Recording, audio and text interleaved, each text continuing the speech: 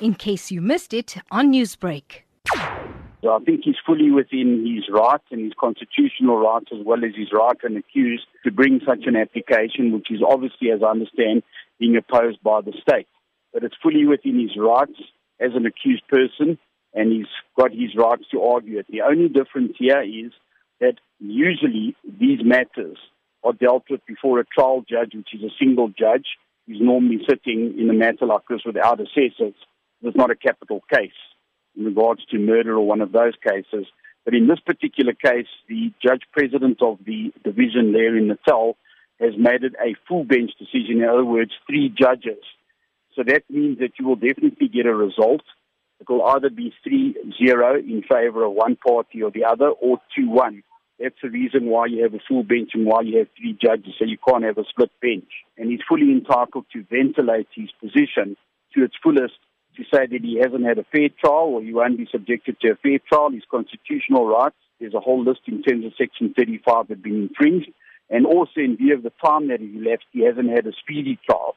And looking at the timing of this court case, just a few days before presidential inauguration and cabinet selection. This was already arranged. The dates were arranged some time ago when his previous legal team withdrew, and because of the timing and because of the fact it wasn't really supposed to be linked to the presidential inauguration, it just happens that this is the time that they've arranged. These are the court dates that they've arranged.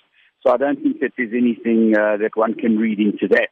But the decision will be a very, very interesting decision because it will have a huge impact that whichever way it goes, whether it goes in favour of the former president or it goes against him, I assume it won't be the end. I assume that either party will probably take it further because it's an important legal principle that needs a decision of either the Supreme Court of Appeal, alternatively, if it's a constitutional issue, and the Constitutional Court found that a constitutional right has been infringed or infringed upon, it might go all the way to the Constitutional Court.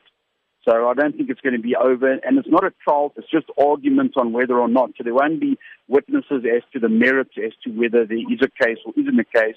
There'll only be argument, legal argument and submissions, and heads of argument which have been filed on a legal principle. What are the chances of them succeeding in terms of his legal team bringing about these 3 arguments? What sort of expected reaction do we foresee? Well, without having full knowledge of all the different arguments that have been raised and with knowing that it is being opposed on the basis that his rights have not been infringed, I think it's really difficult to predict for their decision.